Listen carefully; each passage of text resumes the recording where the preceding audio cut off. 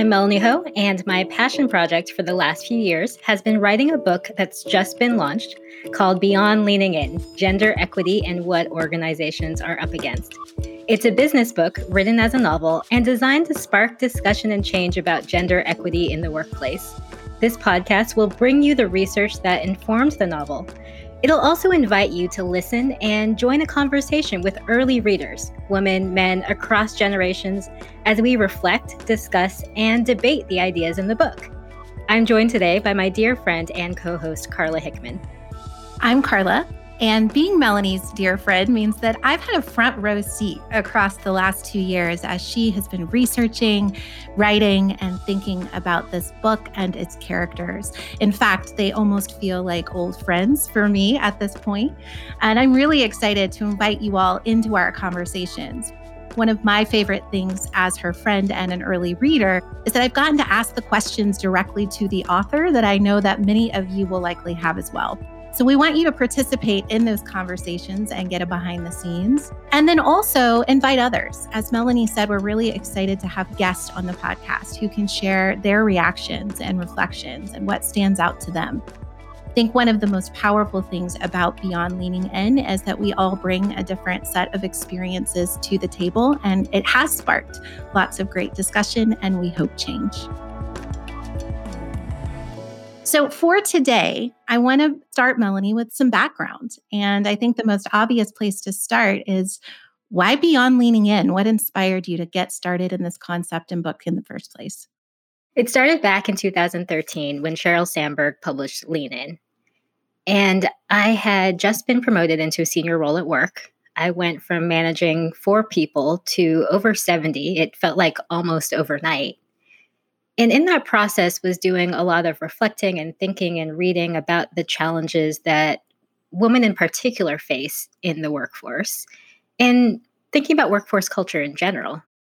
So at first I was incredibly excited about Lean In, that there was this book by a Facebook executive, which meant that it provoked a national conversation about the challenges for women in the workplace that I don't think we had really seen before that. My excitement, though, quickly turned to disappointment. I love the ideas behind Lean In. I think it is so important that women advocate for themselves, grasp the right opportunities. Sheryl Sandberg's TED Talk about how women need to raise their hands and take their seat at the table. I know so many women who have listened to that, for example, right before they went to ask for a raise or promotion. It's incredibly motivating. At the same time, Sandberg in Lean In is very clear about the fact that leaning in is only one small part of the solution to gender equity. And yet, because her book was so popular and so many folks were talking about it who had never probably really thought as much about gender equity before, suddenly the phrase lean in became a shorthand for the idea that the main problem for women at work, in a lot of folks' minds, the only problem was that we needed to lean in. And I would talk to women in all kinds of organizations and industries who kept hearing from managers and leaders, both men and women, this refrain, this kind of young woman, y'all gotta lean in. And it felt like the blame was being put on us, that the lack of gender equity was our fault. Yeah, it was an important moment for me as well because it was published right as I was graduating from business school. And I had just spent 2 years with men and women from all sorts of industries all around the globe in this focused classroom setting, thinking about highly effective organizations and how to be a great leader. 2 months before graduation, the Sandberg book comes out. So it's gifted to nearly every woman in our graduating class. And one of the things I noticed was that it was gifted to the women in our graduating class. And so I think that speaks to this shorthand that it was somehow not only our challenge to face, but also our problem to solve. And I noticed it was not being given to my male colleagues in business school. And though some of them were eager to read it and wanted to do a better job, especially at this important moment when they're sort of going back into the workforce after business school, the urgency felt different. And I started to get nervous. What is the actual lesson that they're taking away from this book? And I think when I was reading Beyond Leaning In, some of the conversations you and I have had is that there actually are systems within organizations that make it harder for women, even those of us who want to raise our hands and quote, lean in for the work. So tell us a little bit about what makes it so hard. What do organizations do that make it harder, even for the women who want to be more active? That's exactly right. I think of three main systemic barriers that women face that go well beyond leaning in. And maybe I'll overview them quickly and then we can go into more detail on each of them. The first is that there are barriers that make it harder for women to lean in. The second is that when women do lean in, there are unequal rewards for doing so, or frankly, even penalties. And then finally, there's the way in which telling women that they need to just lean in ignores all of the, I'll say, quote unquote, stereotypically feminine characteristics that are important for women more than ever to exhibit, and men more than ever to exhibit in 21st century leadership. I almost want to take those in reverse order because that last one also reminds me of business school.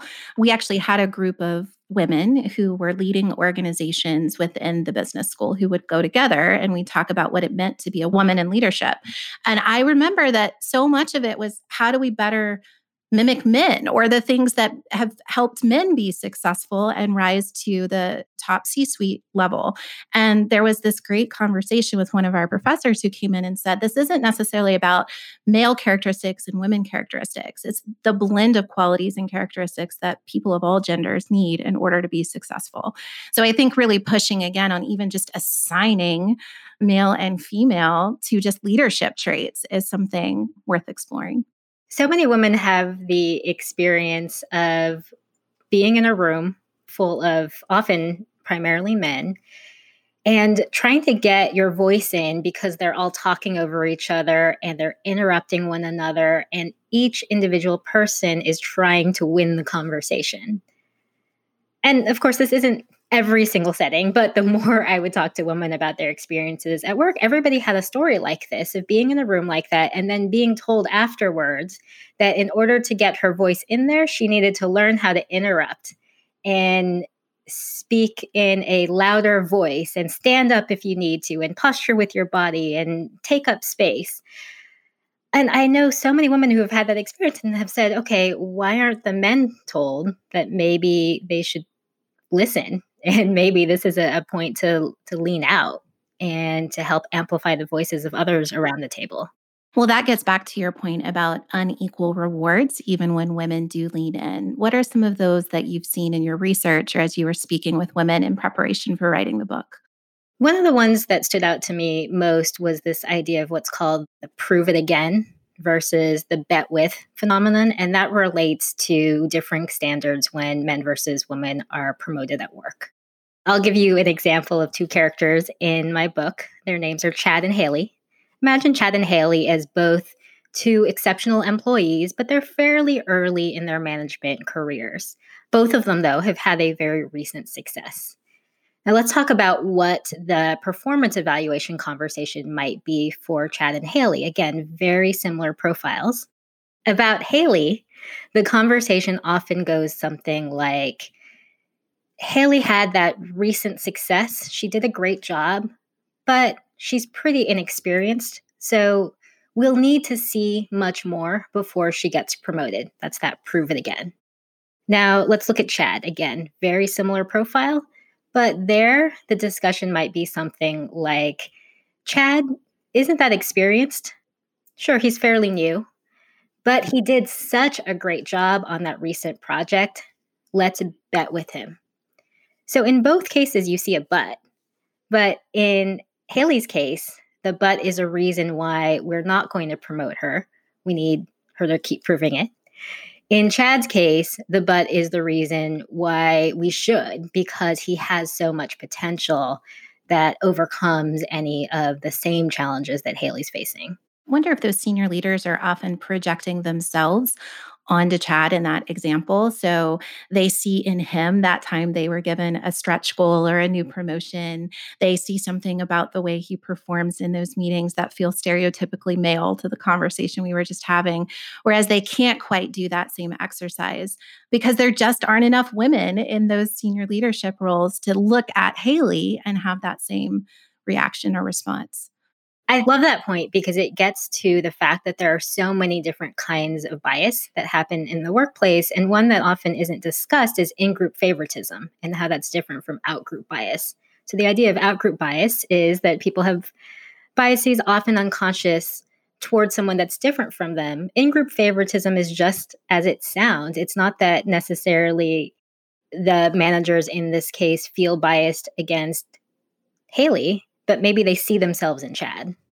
And then just the opportunity gap. So that was the first barrier that you mentioned, that sometimes organizations themselves just make it harder for women to have the opportunity, which I know I told you we'd go in reverse order. So we've talked about it a little bit already, but explore the opportunity gap and how does that come up as we read through the novel? The opportunity gap is something that we see very early in folks' careers, as early as interns. And in the novel, I try to give the perspective across multiple points on an organizational ladder. So we have perspectives of interns up to the CEO and the board chair. In the intern case, I introduce readers to three characters: Ethan, Paige, and Jessica. They were all hired as finance interns, presumably for their financial skills and their desires to make a career in that area. But when assignments are given out, Ethan is assigned the task of helping with some complex financial analysis, where Paige and Jessica are assigned the tasks of event planning and helping prepare slides. Now, those aren't necessarily bad activities on their own, but they're not the activities for which they were hired and the activities that would help them advance into the next role in the way that Ethan will. And the reason why this opportunity gap can be so pernicious is that it plays out over time. It's not just this one isolated incident where Ethan is getting a completely different experience as Paige and Jessica. It's that now he's gaining more skills that he can put on his resume. He's networking with senior people in a different way that will help him get the next assignment. Those skills will then help him get the next assignment after that, and so on. So that might be the moment when Lean In would tell the female interns to raise their hand, to speak up, to volunteer for the financial analysis task. What are some of the reasons why that is still really challenging? Now, certainly I could imagine as an intern, I'm new to a company, I don't even have a full-time position. The risk of my upsetting a senior manager and pushing back against a task they've assigned me seems monumental. But your research would show it actually happens even through the ranks. Middle and senior level female managers still feeling like it's hard to push back on those assignments. Two things come to mind right away. The first is that women actually are often penalized when they do lean in.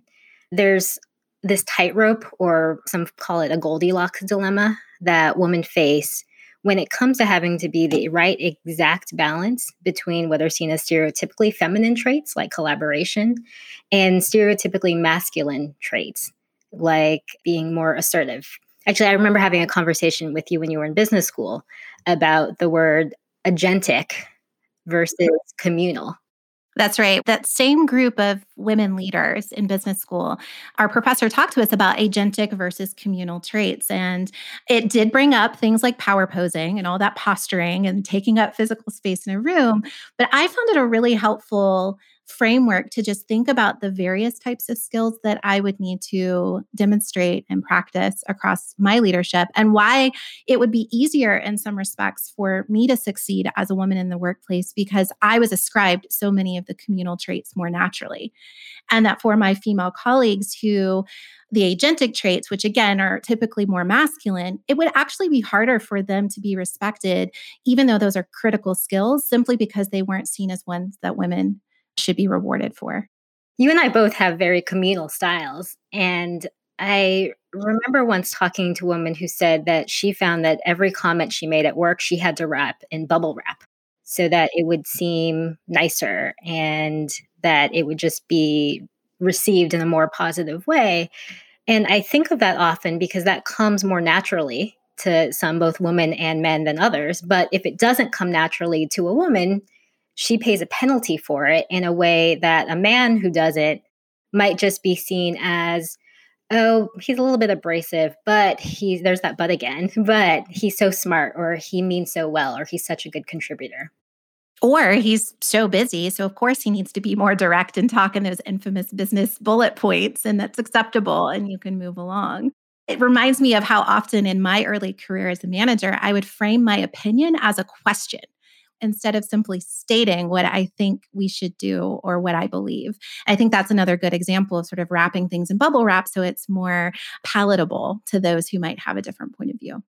And that's a big generational divide, too, that I talk about in the book. Because one thing that I heard often from women of younger generations is that they'd hear from, say, baby boomer women who worked so hard to get to where they did and had to face so much explicit and implicit bias, and who found ways to adapt, and ways to adapt that included things like phrase your statements as questions. One of my, I'll say, favorite and also least favorite lines from a movie is from My Big Fat Greek Wedding, where there's a scene where the mom says something like, the man is the head, but the wife is the neck. And I can turn the head wherever I want it to go. And I think for women of previous generations, there's almost this pride of being able to use these secret tactics like framing things as questions, letting men think something was their idea when it wasn't. And that for our generation, that's just not acceptable. That's right. We've talked a bit about the fact that this is a business book, but it is taught as a novel. And that was a very thoughtful and intentional choice that you've made. So I am an avid reader, but I am no English PhD as you are. So tell us, what is a novel designed to do? Why was that the right way to explore these issues of gender equity? Before I started my corporate career, I got my PhD in English, specializing in American literature at UCLA. And my dissertation was called Useful Fiction. What I was really fascinated by was this idea that novels weren't just art, they weren't just entertainment, but they provide this educational role. I've actually been thinking about this a lot lately because my dissertation looked at the early 20th century, especially the 1920s. And there are so many similarities today as far as a time that there was so much transformation and so many challenges, and people were just trying to make sense of their lives. And in the 1920s, Book of the Month clubs became really important as a way for professionals just to make sense of what was going on with industrialization and everything else historically that was just hard to make sense of. And so I loved this idea of novels that can help us learn and make sense of the world around us. And it was something that I actually didn't realize until I entered the corporate world. It was more common than I had realized. There are several really interesting business books that are written as novels. You and I talked about the goal. It is also a management style novel. I think if you've taken any supply chain or operations class at undergrad or grad level in business, you have likely been assigned this book. It was written back in 1984 by a gentleman named Ilya Goldratt and also Jeff Cox. And it does teach you about constraints. It teaches you about the operations on a factory floor. But what I remember is the story of the character in the novel taking his son and a group of young boys out on this scouting trip, and they get lost. And he uses this novel and characterization as a way to apply business learning. So what you're doing here with Beyond Leaning In also gives us the way to approach what can be complex or emotional issues through this fictionalized company. Exactly. One of the things that worried me most about gender equity and the gains we still need to make in almost every workplace, what you just mentioned about these are complicated issues. And the tendency so often in workplaces for complex issues is to simplify them as quickly as possible, to look for that quick win, that short gain, what's the fastest thing we can do to solve it. And everything that I was seeing in the workplace and hearing from friends in every single industry was that actually we needed the opposite. We needed to take a step back when it came to gender equity and really understand the complexities and all of the interrelated challenges. Now, I was obsessively almost reading dozens of books and white papers and articles and studies about gender at work. But I knew that most people who have incredibly busy lives weren't going to pick up the same books. And so I thought, well, how do I make sure that readers are able to access that level of depth of information and research and everything's out there, but do it in a way that will be something you actually want to read at the end of a long day. And so that's where I started to get really excited about the idea of writing Beyond Leaning In as a novel. I had also at the time started reading more about some of the psychological studies about how novels can help with empathy by allowing you to get into the points of view of characters that are unlike yourselves. And so I thought it would be really interesting to write this book where we went back and forth between male and female perspectives, between perspectives of baby boomers and millennials alike.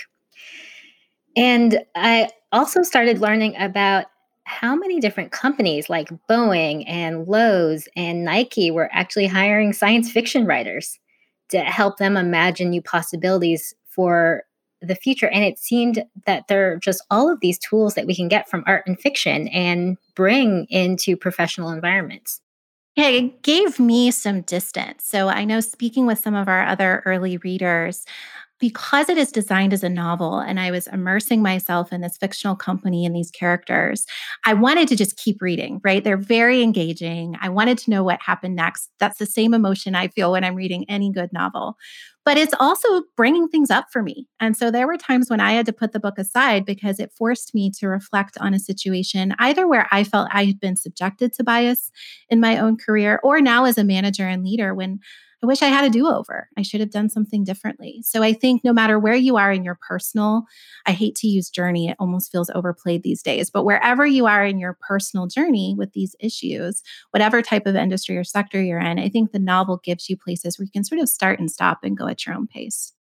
That's my hope, that a novel can help us process what actually can be difficult emotions.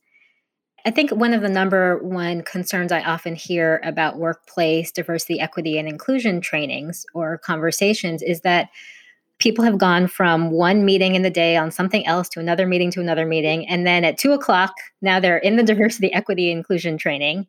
And suddenly they're dealing with incredibly complex and highly emotionally charged topics, ones that could make you feel angry or ashamed or uncomfortable in any number of ways. And that's hard to process in a 1 hour training in the middle of a busy workday in front of a room of people. That's absolutely right. And it also can just be, it's difficult to know yourself, to be self aware. And so, if I can read Deborah's experience as your corporate executive in this example, or the many other characters I meet in Beyond Leaning In, it allows me to then start making connections to my own behavior and experiences. It can be difficult to just be reflective. Not everyone has that muscle well developed. One of my other hopes in using fictional characters was to be able to show the difference between intent versus impact. I think in a lot of diversity, equity, and inclusion conversations, the discussion will quickly go to, hey, a group is reading a case study where somebody exhibits some kind of bias, and it becomes a question of that person's motivations. Well, they didn't mean that. They weren't intentionally biased. Well, what actually matters, what diversity, equity, and inclusion experts will say, isn't the intent. Sure, that's important, but what we actually have to figure out how to solve for is the negative impact. In a novel, my hope was to show that there are no villains in this book. All of the characters mean well. They're all actually very concerned with wanting to create a more equitable workplace. They all want their organizations to succeed, but often they end up doing unintentionally the wrong thing. Through a novel, you can actually show that these are good characters and that that's why unconscious biases are so hard to overcome. That is what really stood out to me. I was almost hoping that there would have been one individual who so clearly was the reason that this organization finds itself struggling or why it is not performing to expectation when it comes to promoting gender equity. And what you quickly begin to realize is that it reflects the reality that there are lots of well-intentioned people who are going about very busy lives under high stakes and intense pressure, trying to make good choices, and that these complex issues deserve sort of stepping back and acknowledging that we don't always get it right. There are absolutely systems that we can put in place that make it more likely that we do than we don't, but it isn't something that you can simplify and explain away. I did want to pull back to one other influence. I know in our early chats, you would speak often about Patrick Lencioni, who is another author who's used the novel as a way to engage with business executives on these types of issues. So tell us a little bit about what the Lencioni books bring to you as another inspiration to spark kinds of discussion and change. I, as you know, am such a fan of Patrick Lencioni. I went to his big conference right before the pandemic hit, got really excited to take my selfie with Pat. And I just have really learned a lot from his books. He's got about a dozen of them that are business books written as novels. And what really interested me, especially as an English PhD who then entered this strange world called corporate America, was when I started to see how many managers I knew were actually reading his books and found them appealing exactly because they were novels. One male colleague who is sort of the kind of person who would say the article is enough. So you could suggest any management or professional workplace book to him. And he'd say, I don't have time to read that. Send me the Harvard Business Review summary of it, and I'll read that. And I always thought, oh, there's so much nuance that one misses when they just read the article. Well, someone gave him a copy of Patrick Lencioni's Five Dysfunctions of a Team, and he read it immediately, I think within a few days. And then I gave him a copy of Lencioni's book, Death by Meeting. And again, he read it right away. And I thought, oh, there's some power here in this idea of folks who wouldn't normally finish a whole book about management getting wrapped up in a story. I also love that my first introduction to his books was actually when I worked in the nonprofit sector. So I was a teacher before I entered the corporate world, and we used it to talk about leadership teams within school districts and the different ways that the busyness of the day could negatively impact our common goals for students. And so I think important to remember that while this is a business book told as a novel, it is certainly inclusive of all forms of business, not just for-profit and private sector companies, but all the different kinds of organizations, folks who are working in the government and the public sector, big companies, really small groups. That's what I think will be fun about bringing new voices to our chats on this podcast, because there are so many different manifestations of these issues. I think it has been really striking to me how similar women's experiences are across every single type of workplace and every single type of industry, that those challenges are really universal. There's something about that that makes me feel comforted that I can share and talk to other people. But it's something about that that really scares me too, that in 2021, we're still seeing this so pervasive across industries and experiences. No, I know. That's exactly how I feel whenever I talk to another woman I haven't spoken to before and realize how exactly her experiences mirror others. It's this moment of feeling a sense of community and a positive related to that, but also just sad and depressed. Well, I know that we don't want to leave it with just a novel, that you have said, and the book says itself, that is intended to spark discussion and change. Tell us about those discussions. What do you hope people leave talking about? And it'll be a preview for some of the conversations that we're going to hope to have across the next few episodes.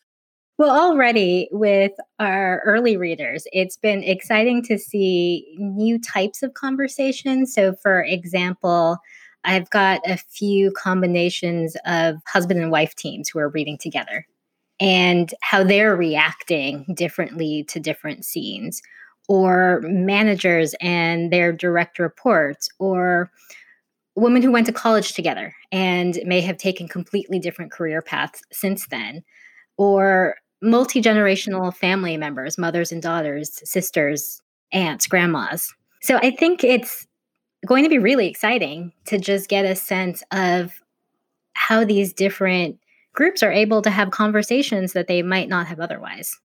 And then I think one last question. Just give us a quick overview. So, Beyond Leaning In, we've said multiple times it's a novel. We've shared a couple of the characters' names.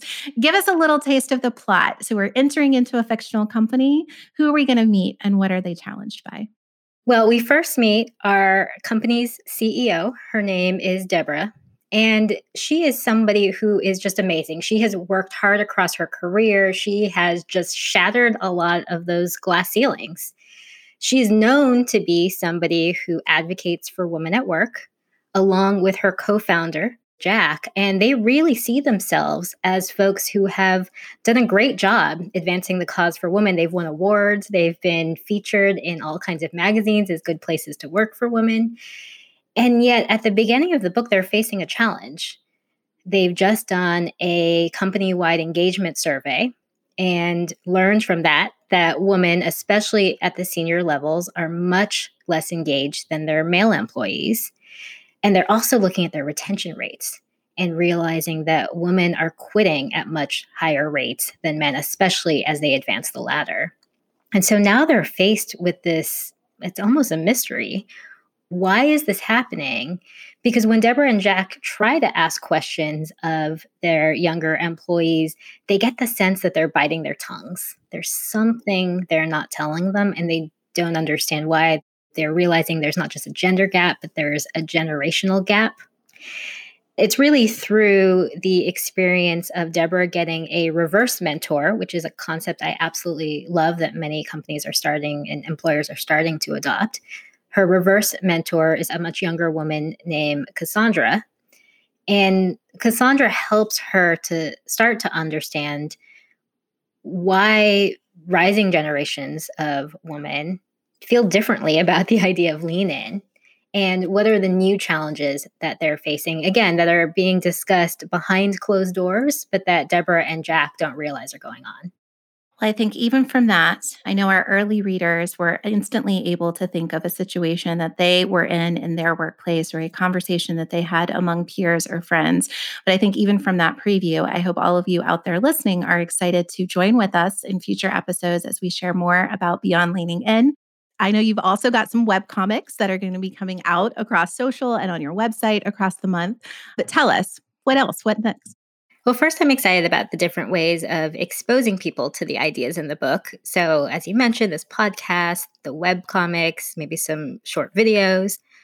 But I'm also thinking about how to take the concepts in Beyond Leaning In to other forms of diversity and identity. Beyond Leaning In, as the title tells you, is very focused on one component of equity, and that's gender gaps. But there are concepts throughout the book. For example, in our next episode, we'll talk about what I call mental autocompletes, which is a way of thinking about unconscious bias that are relevant to all different types of identity, whether that's race or ethnicity or sexuality or gender identity, geography, socioeconomic class, or more. Now, I don't explore these other forms of diversity in as much depth in Beyond Leaning In, and that's not because they lack importance. It's because I really believe that diversity efforts can fall short whenever diversity ends up being collapsed into one single umbrella. Whenever we do that, that just doesn't give enough voice or enough nuance or context to all of the different barriers that any single group faces or any intersection of identities faces. Yeah, we've been talking to some of the early readers as we've gotten ready for this podcast. And one of the things that I have found really exciting is the people who've enjoyed the book, they want to talk about the concepts, but they also have been helping us to apply that to their identities and other things that they've experienced in the workplace. So we'll get to hear a little bit of that directly from some of our early readers. Yeah, so one thing I'm really excited about is how early readers have said the next step might be helping individuals and even organizations create a type of fanfic. So take any kind of workplace scene that's in the book and then imagine that from different perspectives. How would a character of a different racial or ethnic background or a different geography or a different industry even react to that scene? Would that scene look like for them? Well, we are really excited to share these conversations with all of you, more ways that you can connect with the Beyond Leaning In community, and to hear directly from you what it's sparking for you as you hear these episodes and read the book. So in our next episode, you're going to hear from a husband and wife team. They are both early readers, and they'll be discussing the concept of mental autocompletes. And then after that, in future episodes, you'll hear from male readers and female readers who are reacting to the same scene. What did they take from that? What was different? As well as women from across multiple generations and multiple industries. Thank you all for listening. I'm Melanie Ho, author of Beyond Leaning In. Please buy the book on Amazon or through www.beyondleaningin.com, where you can contact us and also learn about the broader Beyond Leaning In conversation and community. This podcast is produced by Studio Pod and Katie Sunku Wood. Edits were made by Nodalab. Please subscribe, rate, share, and get in touch with your ideas.